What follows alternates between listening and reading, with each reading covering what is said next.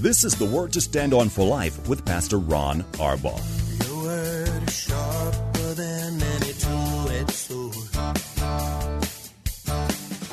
and it cuts deep into my heart. The Word to Stand On for Life is a radio ministry of Calvary Chapel in San Antonio. A live call-in show here to help you answer your questions about the Bible and how to apply the Word to your daily life. For more information on Calvary Chapel, visit our website, calvarysa.com. Get your Bible questions ready and call in now to 210-340-9585. It's The Word to Stand On for Life with Pastor Ron Arbaugh.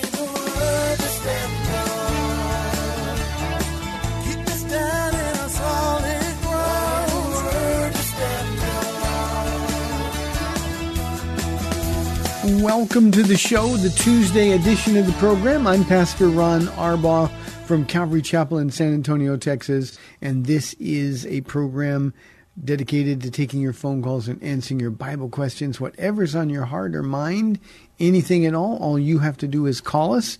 You can dial 210-340-9585. That's 340-9585. If you're outside the local San Antonio area, you can call toll-free at 877-630-KSLR. Numerically, it's 630-5757.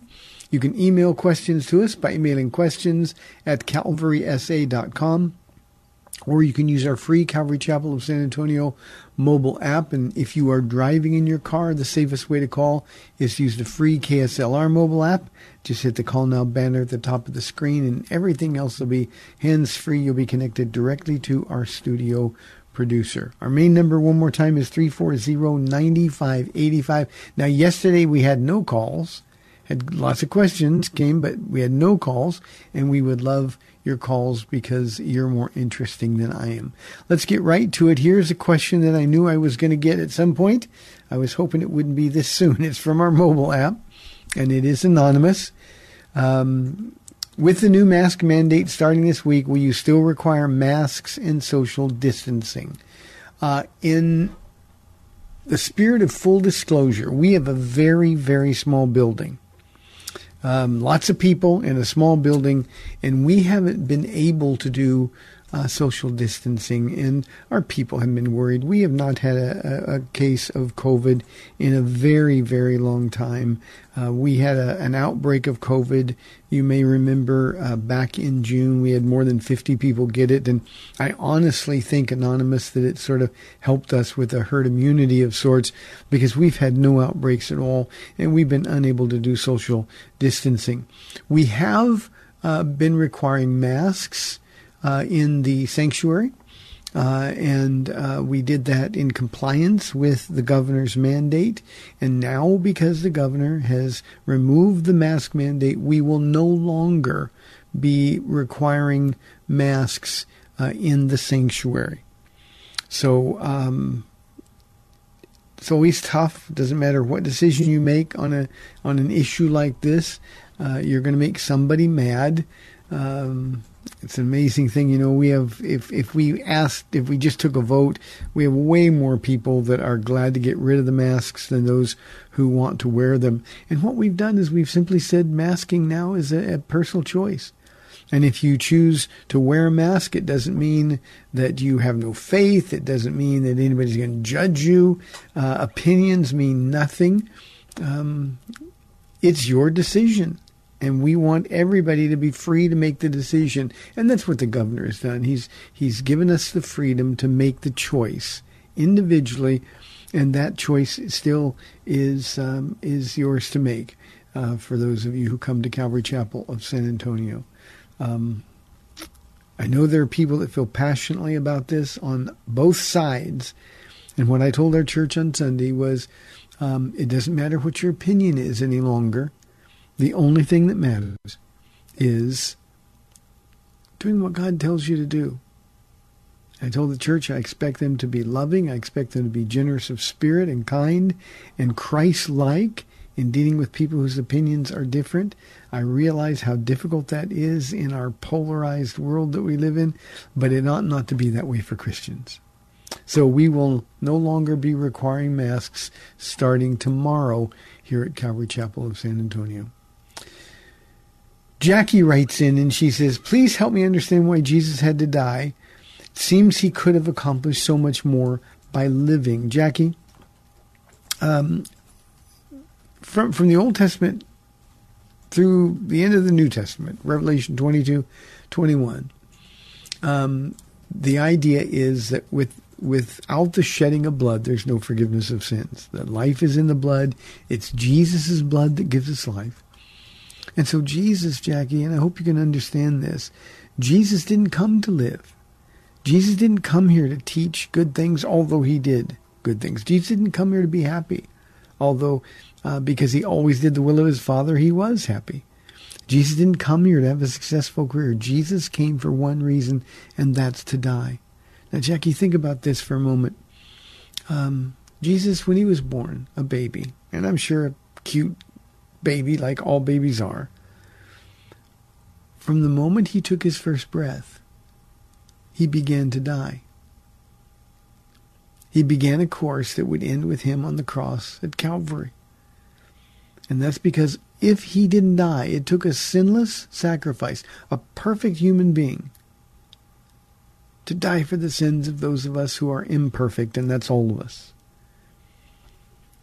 And John 3:16, probably the most famous Bible verse, for God so loved the world that he gave. I always stop there for the emphasis, Jackie, that he gave. He gave his one and only Son, that whosoever believes would not perish but have everlasting life. You see, if he stayed alive, we would all be lost in our sin. It's also, Jackie, not true that Jesus would have accomplished so much more by living. You know, good examples don't save us. Good examples don't save us. A man that does miracles doesn't save us. A perfect man had to die for the sins of mankind. And Jesus did that. When Jesus died, he had roughly 120 followers. 120. Shortly after dying and being raised from the dead, on the very first day, 3,000 men got saved, the first day of the church. A couple of days later, another 5,000 men. That doesn't count women and children. And they got saved. Jesus' death and resurrection has had a greater impact in this world than any group of people have ever had on this world. So he came to do exactly the will of his Father. And the will of his Father, I'm going to personalize this for you, Jackie. His Father said, Jesus, I love Jackie so much that you've got to die so that she can live. And that's why there had to be a death. Now, you are either a brand new believer or not yet a believer, but I really want you to think about that for a moment. Jesus chose you. The Bible says for the joy set before him, he endured the agony of the cross. Jackie, you were that joy. He was beaten mercilessly. He gave his Spirit thinking of you. And that's love.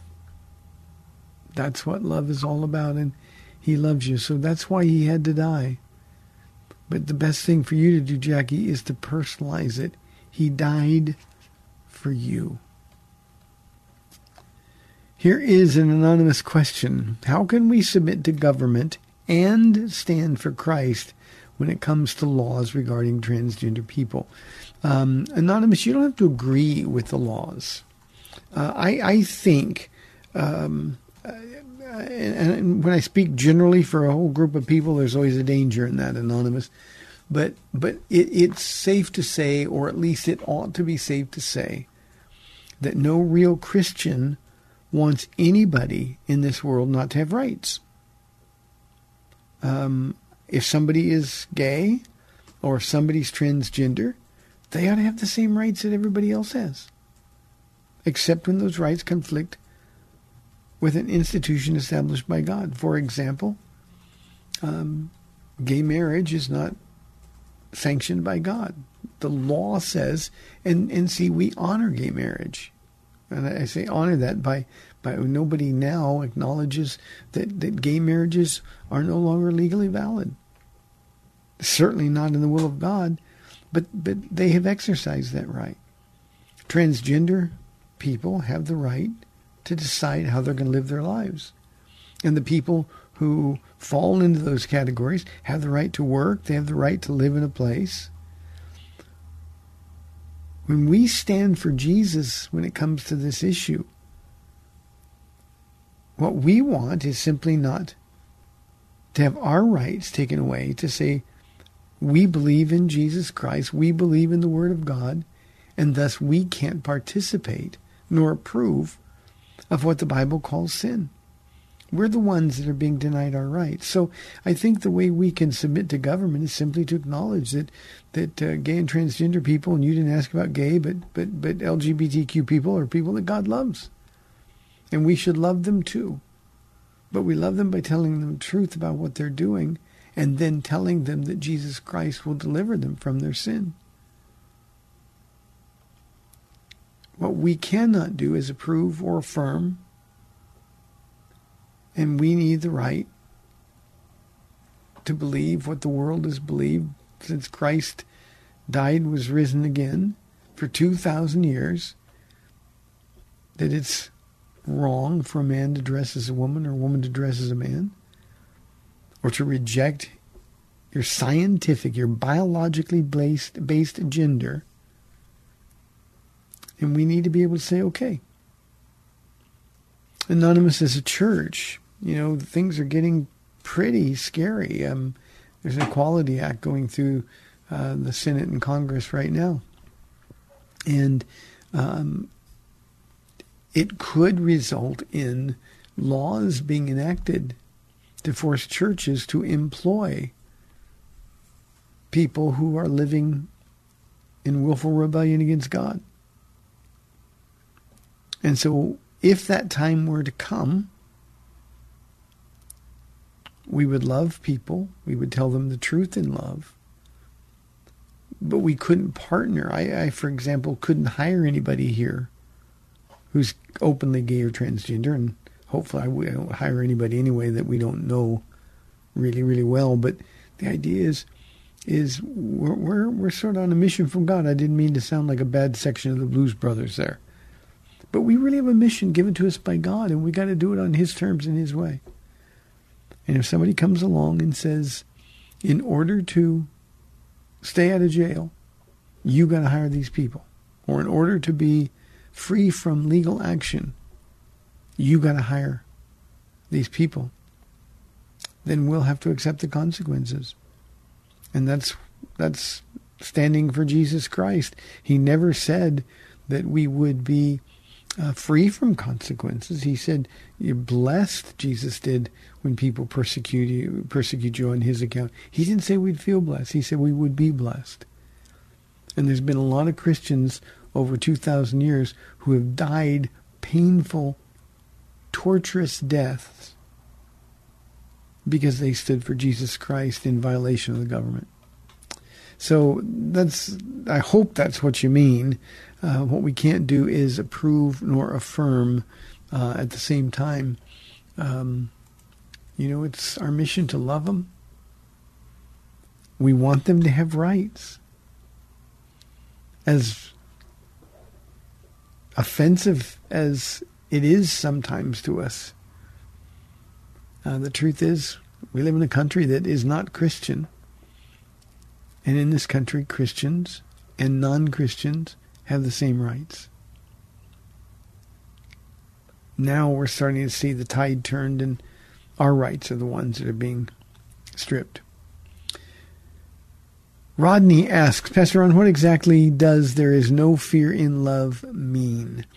1 John chapter 4, Rodney, says this, in this way, love is made complete among us, so that we will have confidence on the day of judgment, because in this world we are like him. There is no fear in love, but perfect love drives out fear, because fear has to do with punishment, or a better translation says judgment. The one who fears is not made perfect in love. And I think sometimes, Rodney, we misunderstand that, and that verse really gets abused. We say there's no fear in love because perfect love drives out fear. The context there is in judgment. And as a believer, Rodney, you and I, we have no fear of being judged because Jesus has been judged for us. And the way this verse is misused, and it's caused a lot of pain in people, it's like, well, if I was really Christian, I wouldn't be afraid. Rodney, I'm afraid all the time. I am afraid all the time. But I don't let fear keep me from serving God. I don't let fear paralyze me. I don't let fear keep me from saying yes to whatever it is that God's asked me to do. But it would be dishonest to say that I'm not fearful, because I am. Walking by faith sometimes is terrifying. Walking by faith doesn't make sense most of the time, and it is a fearful thing, but we keep on doing it because Jesus is with us. And so to think, well, if I was really loved, if I wasn't, if I had faith, I wouldn't be afraid. That's simply not true. There's no fear in love. Perfect love drives out fear. Speaks only, Rodney, about judgment. And no Christian should be fearful of being judged, because our sin has been covered by the blood of Jesus. Hope that makes sense. One of the things, there's these verses that we use. I call them refrigerator verses, got the little magnets. We always need to look at the context of those. Here's another one. Alma asks, can you explain Philippians 2:12 and tell me how to apply it? Let me read it to everybody. I had a question about this yesterday, I think. Alma, it says, therefore, my dear friends, as you have always obeyed, not only in my presence, but now much more in my absence, continue to work out your salvation with fear and trembling. So what it means, it's not working for our salvation, Alma. We can't work for our salvation. It is a free gift. By grace, through faith, it is a gift that's given to us by the Lord. But we work out our salvation. And when I had a question, it was slightly different yesterday, the tone of the question. But I said, this is the process of sanctification. And that's what Paul is saying to the church at Philippi. Paul commends them. They've always obeyed when he was there. But then he says, now in my absence, you're such a blessing. And then he exhorts them to continue to work out their salvation with fear and trembling. And I think the fear and trembling is what causes people to stumble a little bit. But the fear is really a fear of not being where God wants you to be. It's a fear of doing things your way instead of doing things his way. And I tell you, I am fearful, Alma, of stepping outside of God's will. Better men, more gifted men than I, have fallen miserably and publicly. And I want to guard that good deposit that was given to me. And so every day, the purpose of my life is to honor Jesus. When I say, and Alma, if you've been listening to this program for any length of time at all, I say all the time, just be with Jesus. You see, when we're with Jesus, we are working out our salvation because we're with him. And we're becoming more like him. And he's leading us and guiding us. We're taking orders. We're being obedient. And the fear and trembling part then doesn't exist. When we should be fearful and tremble is when we're doing things on our own terms, our way. One of the things that as believers we always have to remember is that doing what God wants you to do isn't enough. You got to do it his way. You got to do it on his terms. Jesus meets us where we are, the way we are. But the minute Jesus comes into your heart in the person of the Holy Spirit, He begins the process of changing you. Paul tells us in his letter to the Romans in chapter 12 that we're to be transformed by the renewing of our mind. The word transformed is the word metamorpho. It describes sort of the process of a caterpillar to a butterfly. And so when we are being transformed, we're throwing away the old us and all of the old things that used to cause us to stumble, and we're embracing the new stuff. And we need truly to be fearful and tremble about those times when we're tempted to go back and pick up the old junk again. So, Alma, I hope that makes sense to you. I appreciate the question very much. 340-9585 for your live calls and questions. Here is a question from Rose. Why do Christians have to suffer so much? Rose, it is sort of a fallacy. And I think when we first get saved, most of us have this thought, okay, my life is going to be really good now that I've found Jesus. We have this emotional experience. But that's not biblical. That doesn't describe the life of a Christian. Christians suffer just like unbelievers suffer. And sometimes we suffer because we're Christians. Now, there's a couple dynamics. One is spiritual, and then one is in the world, and even that is spiritual behind the scenes. I'll explain in a moment. But the spiritual issue to suffering is simply this. When you ask Jesus into your heart, you make an enemy. The devil who owned you before, even though you probably didn't think you were controlled by the devil, you were. He gets really angry because he lost you. Satan knows he's going to be judged by human beings. And think about this. There's one less human who's going to stand in judgment of me. And then when he loses you, he's angry. And so he begins attacking. He begins tempting. He and his evil forces sort of marshal up all of their strength to try to ruin what God wants to do. I've always said that the two groups of people that Satan goes after the most ferociously are really committed and submitted Christians. That's on one side. And then on the other side is brand new Christians. The devil, has he not? He's always been trying to kill babies. When Jesus was born, the devil, through Herod, had all the male babies 2 years old and younger killed. In Egypt, because Israel was growing, the population was exploding. Pharaoh, it was Satan through Pharaoh. He gave an order to kill all the male babies. So he's always been trying to kill babies. That's one reason we suffer. It's spiritual. But another reason we suffer is because we're suddenly against the things that the world embraces. We don't understand the world, and the world doesn't understand us. That's the way it's always been and always will be. But we suffer because we live in this fallen world. We get sick just like unbelievers do. We have people that break our heart just like unbelievers do. I might recommend Psalm 73 to you, Rose. If you like the Psalms. It's the story of a guy who says, surely God is good to Israel, but as for me, my feet almost slipped when I saw the prosperity, when I envied the prosperity of the wicked. What he's saying is it looks like the people in this world who don't want anything to do with God, everything's going well for them. It's not going well for them. But remember, part of the process, God goes through us with suffering. Part of that process, Rose, is making us just like Jesus. We're sharing in the fellowship of his sufferings. That's really, really important.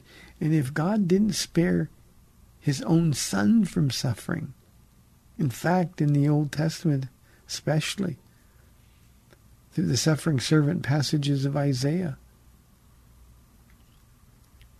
All of that was predicted. Jesus knew exactly what was going to happen. If God didn't spare his son, why do we think that God should spare us? Sometimes it's in the suffering where God does his best work in us and prepares us for the things that lie ahead. So, Rose, don't think even for a moment that Christians should be immune from suffering. This whole world is suffering. Even creation, Paul says, is groaning in suffering. So I hope that makes sense to you. Hey, 30 minutes left in the program. We'd love your live calls at 340-9585 or toll free 877-630-KSLR. We'll be back in 2 minutes. If you have questions about the Bible, you can send them to Pastor Ron and he'll answer them on the air or reply directly to you. Email your questions to PastorRonKSLR@gmail.com. That's PastorRonKSLR@gmail.com.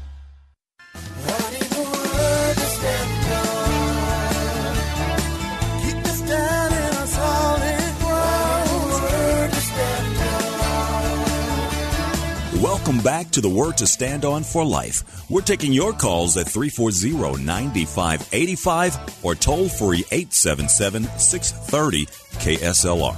Now, here's Pastor Ron Arbaugh.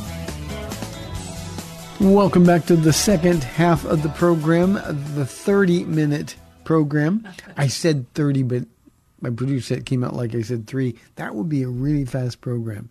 We'd love your live calls and questions. And please, if you call, I've got 1, 2, 3, 4. The fourth question that I've got coming up is one I really don't want to answer today. So if we'd love your phone calls. Here is the question. First question today, this half from Miguel. He says, reaping and sowing, does it mean if I give money to the church, God will give me more money back? Miguel, you're listening to people that are really, really false teachers, bad teachers. It doesn't mean that. Now, I don't want to confuse you, but the laws of reaping and sowing, my grandmother used to say this. She said, Ronnie, you only get out of something what you put into something. Well, it's way more than that with the Lord. What you reap, how you spend your time, how you spend your money, how you use your energy, giving it to God, and you can't outgive God, so God is going to give you more back. So I'm going to reap and I'm going to sow. It's a spiritual principle that cannot be denied. And in fact, God tells us to test him on this. And that's in the Old Testament. And he's talking about offerings in terms of tithes under the law. The problem is that false teachers in our culture have abused that verse, give me 10 and God will give you 100 kind of thing. And that's not at all what it means.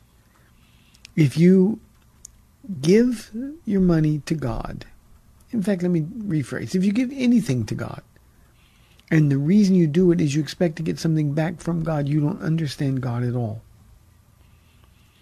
We don't give something to God to get something back from God. We give something to God because God first gave everything to us. He gave everything to us. So, Miguel, if I tell our church here all the time, motive is everything. You see, we can do all these things and we can look really spiritual and we can pretend we have great faith. But if all we're doing is giving God money to get more money back from God, do you think we can fool God about that? God won't be mocked. So no, it doesn't mean that at all. What it means is we give everything to the Lord. And we do it with the right motive, for the right reasons. And the end result is going to be that God can be a debtor to no man or woman, and he will bless us beyond our ability to understand. That's what that means. But remember, motive is everything. Let's go to a phone call, the first one in a day and a half. Cindy on line 1. Cindy, thanks for calling. You're on the air. Hi, Pastor Ron. How are you doing today? I'm doing well, Cindy. Thank you. Well, I've been watching, there's that program, The Chosen, and I think it's really interesting. I've watched 2 episodes so far, and the one last night really struck me in that it kind of showed Jesus being a person, just being a regular person. They were at a wedding, and it was when he turned the water into wine. Mm-hmm. But it was so interesting because they showed everybody dancing around, in their arms linked together, and they were dancing around in circles and singing, and Jesus was with them doing that. And you kind of forget the fact that Jesus was kind of a person. He did things. He probably laughed. He probably had a sense of humor, and he did things like that. The movie King of Kings kind of shows Jesus hanging out on a rock and teaching everybody, and hanging on the side of the hill, teaching everybody, and just kind of strolling along. But I think it must have been really different. I think he just, things that normal people do. Yeah, Cindy, he was. I think, in fact, the best thing I like about The Chosen, I've only seen season 1. I won't pay for it, so I think it's now showing on TBN. But I've only seen season 1. And the thing I liked about it is sort of the personalities that they're giving to everybody. I think it's very authentically Jewish, which it really needed to be. I've enjoyed the first season. I think one of the problems that people have with it is that we expect it to be completely biblical, but remember, it is a dramatic representation, and I think it's done pretty well, but they take some liberties. For example, Matthew is seen on the autism spectrum, and I think that's not necessary. It certainly wouldn't have been the case, but he's seen on the autism spectrum, and he shows a really strange character. Peter is portrayed as having a gambling problem, and Jesus sort of bails him out of the gambling problem with the huge catch of fish. And so those things are not necessary, but again, they're not. They shouldn't stumble anybody because they're just dramatic interpretations. With regard to Jesus, there's no doubt you can't read the Sermon on the Mount without understanding that Jesus had a sense of humor. It wasn't a lecture. Jesus had personality, and Jesus had style. All of those things. So I agree with you. I would have no problem recommending to anyone to watch The Chosen. Just remember that you're watching a dramatic representation rather than it's not Bible. A few years ago, there was a word for word DVR or maybe it's VCR. That's how long ago it was, but from the Gospel of Luke, and Jesus was portrayed there as having a sense of humor and interacting with his disciples, and I thought it was really, really good. The guy that's playing Jesus in The Chosen has done a really, really good job. So yeah, Cindy, that's who he was. Thank you very much. Interesting is at the end of the program, there's another 30-minute, and a rabbi is explaining all of the Jewishness of the things that are going on, and I found that very informative. But I haven't seen the first series. I just caught wind of it recently of the program. But anyways, I just found it very interesting, and Yep. Yeah, I agree with you. You can't take it, to heart with some of the acting things and things, storytelling things that they say. Maybe they say it because it touches one person, life or whatever. But I think that basically, I'm kind of glad that somebody's gone out there and is doing something outside of Hollywood. So, anyways, Yep. Thank you. Bye. My pleasure. Thank you, Cindy.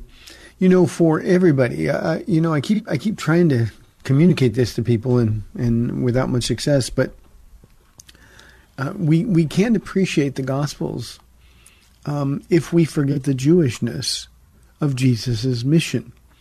And I don't know the rabbi that Cindy is referring to. I hope he's Messianic.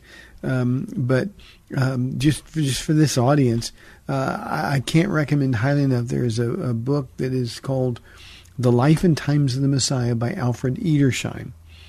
And no one should ever read or let me change it. No one should ever try to study deeply or teach the gospel accounts without the life and times of the Messiah right next to him. Because it again, to miss the Jewishness of the Gospels is to miss the whole point of Jesus' mission here on earth. Cindy, thank you very, very much. Dina says, I don't understand why everyone who calls Jesus Lord will not be saved. Dina, a couple of things. When Jesus said, not everyone who calls me Lord, Lord, he says, depart from me, for I never knew you. It's not just because they call him. Salvation is believing. When you meet Jesus, you have to change. Meeting him, the very act of really, truly meeting him, changes people. And Jesus knows who's really his and who is just pretending to be his. Now, you can look around in the church, Dina, and you see all kinds of people. Now, we can't tell who's who. So this isn't a go judge people type of comment.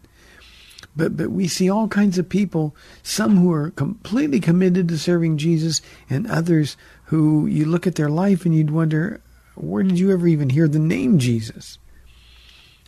Jesus knows those who are his. We don't. And what Jesus is doing, he's talking to the religious leaders there. I think sometimes we lose that in interpreting this passage as well. But the reality is, the principle is still true. There's a whole bunch of people who think they're saved who really aren't. So it's not enough just to call Jesus Lord. You got to really believe it. And if you believe it, it changes you. Paul says, if you call on the name, you'll be saved. But you have to believe it in your heart. And that's the difference. I often refer to the distance between the brain and the heart as the longest 14 inches in the world. Because it's a long trip. I can believe something intellectually, but unless it gets down to my heart and changes me, then I don't really believe it at all. So I can say it. And from the very beginning, people have been saying they belong to Jesus. But they really don't. Judas said he belonged to Jesus. He looked like the real deal disciple.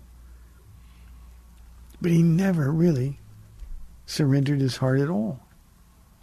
Jesus said he was the son of perdition, doomed for destruction from before the beginning of time.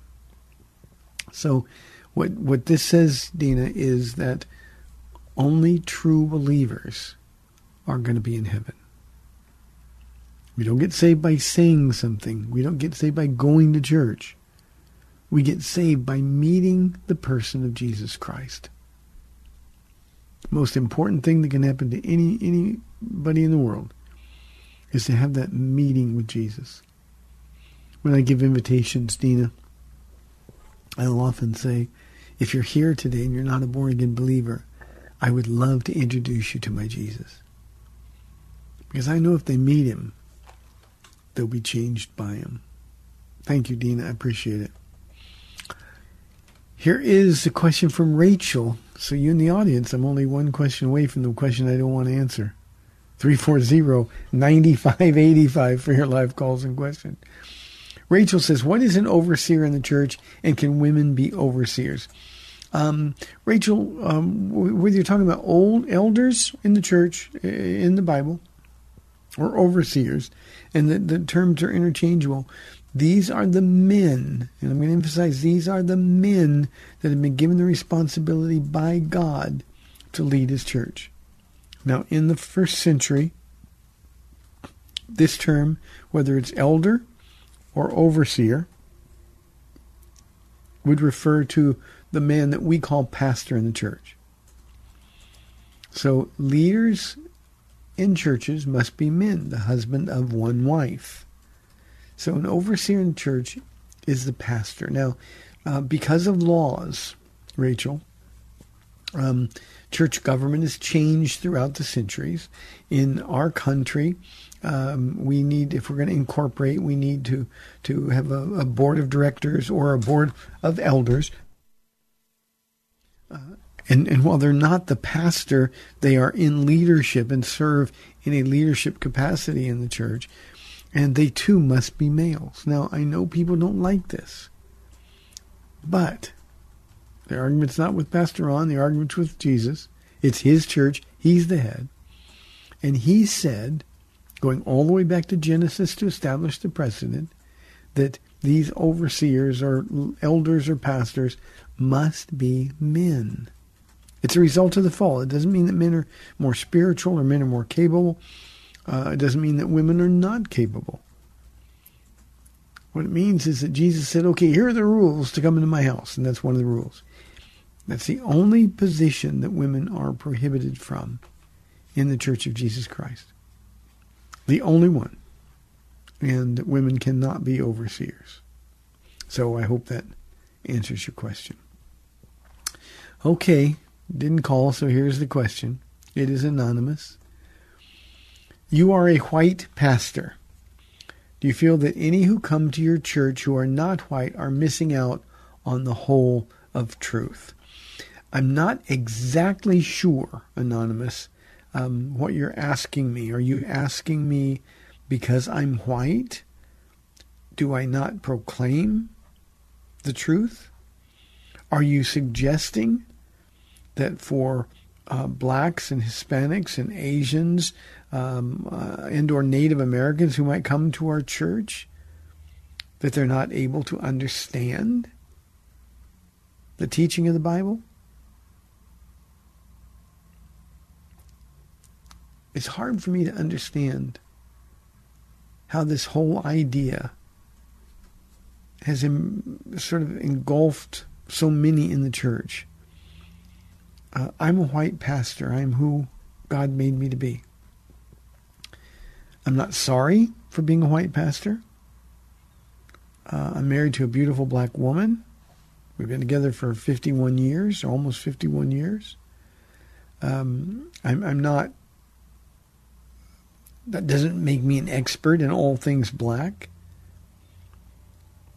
But the audience is absolutely without color. The people that come to Calvary Chapel, everybody gets the same message. Everybody gets exactly the same message. And when the church starts suggesting, now I'm talking about the professing church, when we start suggesting that if you are a white pastor, you cannot relate to black, brown, Asians, or Native American people, then you're discounting the whole work of God.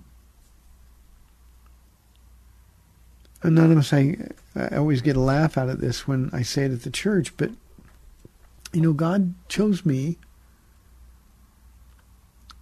knowing I was white, and I'm pretty white, knowing that I was married to a black woman. He sent us to a city that is more than 60% Hispanic. Either he had a reason or he just forgot. God's looking for faithful people. And I want to say this as strongly as I possibly can. God simply doesn't see color, and as Christians, we can't see color either. Now, I love the fact that I can look out and look in the church and see the diversity in our body. Our church is a really good picture of the city that we live in. And I love that. I love the fact that we have old people and young people. We have wealthy people and we have poor people. I love the fact that people come from all kinds of different backgrounds. That's the teaching of the Word and the Spirit of God drawing people. But I was made white by God. Acts chapter 17, verse 26 indicates that we are who we are and we're where we are at the time we are by the direct design of God. And so to do anything at all that would suggest that we're going to change that model makes no sense at all. By the way, when it comes time for me to step down, the new pastor at Calvary Chapel of San Antonio is going to be Filipino. God chose him. So that's the one thing that happened here. We had one Filipino show up, and then all of a sudden, we can't keep him away. God just likes doing stuff like that. And I think he does it sometimes for effect.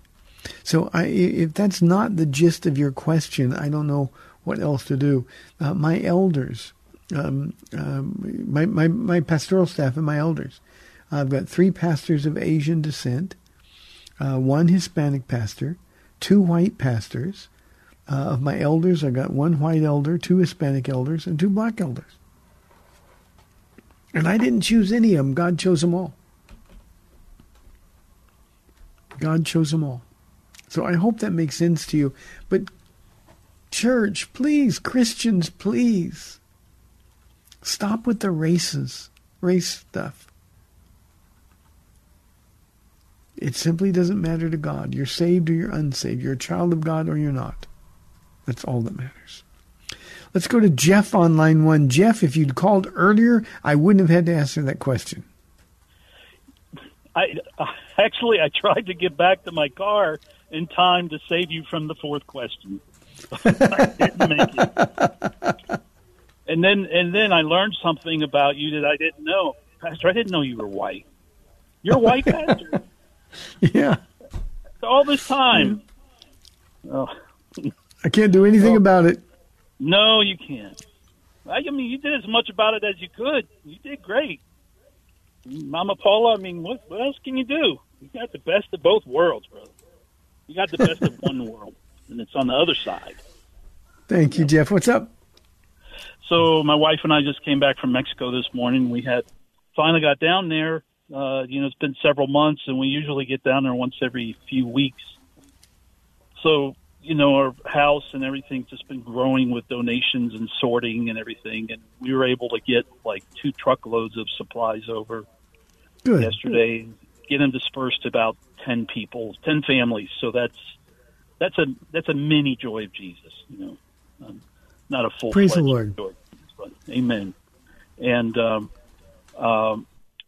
was, one of the things that happened was we did an impromptu marriage counseling, and we spent an hour with the husband and then spent an hour with the wife and prayed for them both. And the thing that really kind of blew my mind was that it's a couple that's been married for like 30 years and they're leaders in the church, and they were sort of our marriage counselors when we were planning to get married, and we've been very close friends with them.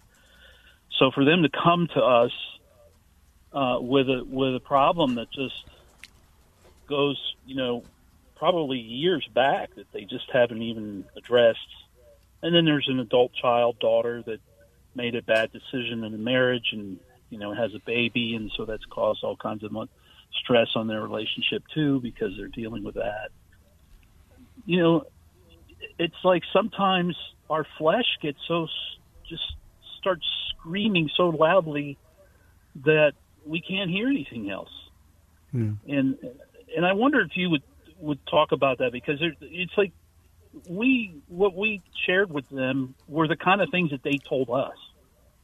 Remember when and remember when you said be 100% responsible for the condition of your relationship, and remember how much we prayed together. How come you guys haven't prayed together over this, and why are you just letting this take off? But anyway, so I wanted to share that with you, and since you would just talk about. Yeah, I can, Jeff. We're just a little over 2 minutes left, so okay. Let me do that. Thank you. Thank you very, very much. Jeff said our flesh screams so loud. Let me say this. Every time we're not with Jesus, our flesh is going to scream so loud that we're not going to be able to hear anything else. And our flesh is as an insatiable appetite. So when we start giving into our flesh, it craves more. It's like the Cookie Monster in Sesame Street. Just wants more and more and more and more. And that's why we got to be with Jesus. And that's the only answer. To your point, Jeff, about sharing with them some of the same things they shared with you. I can't tell you how many times over the years when I've had somebody do a devotion at a men's retreat, or some of the ladies who've done sweet summer devotions here at the church, and then life kind of falls apart and they get lost. And I've actually sent them their own devotions. I'll just do it in an email, just say, there's a lot of wisdom here from somebody who really loved Jesus. You might listen to it, and then they turn on, and they're going to be listening to themselves. We forget. Our flesh makes us forget the things of God, because our flesh hates the things of God. It's that simple. It doesn't matter how long you've been with Jesus. Your flesh always hates the things of God. To deny your flesh is unthinkable to your flesh. So it's easy to start drifting. And once you start drifting, the whole book of Hebrews, there's 7 warnings. And those warnings start with drifting away, and they end up with apostasy. So that's exactly what happens when we are not with Jesus. We got to get to the point where we realize that every time that we separate from Jesus, just a little bit of distance, we're going to mess up. We're going to mess up really bad, and then it's going to snowball on us. Jeff, I appreciate the call. Thanks for tuning in today. You've been listening to The Word to Stand On for Life. I'm Pastor Ron Arbaugh from Calvary Chapel in San Antonio, Texas. Lord willing, I'll be back tomorrow on AM 630 The Word, 4 o'clock. We'll see you then. Bye-bye. Thanks for spending this time with Calvary Chapel's The Word to Stand On for Life with Pastor Ron Arbaugh. The Word to Stand On for Life is on every weekday afternoon at 4, and Pastor Ron invites you to find out more about Calvary Chapel at calvarysa.com. The Word to Stand On for Life was sponsored by Calvary Chapel of San Antonio.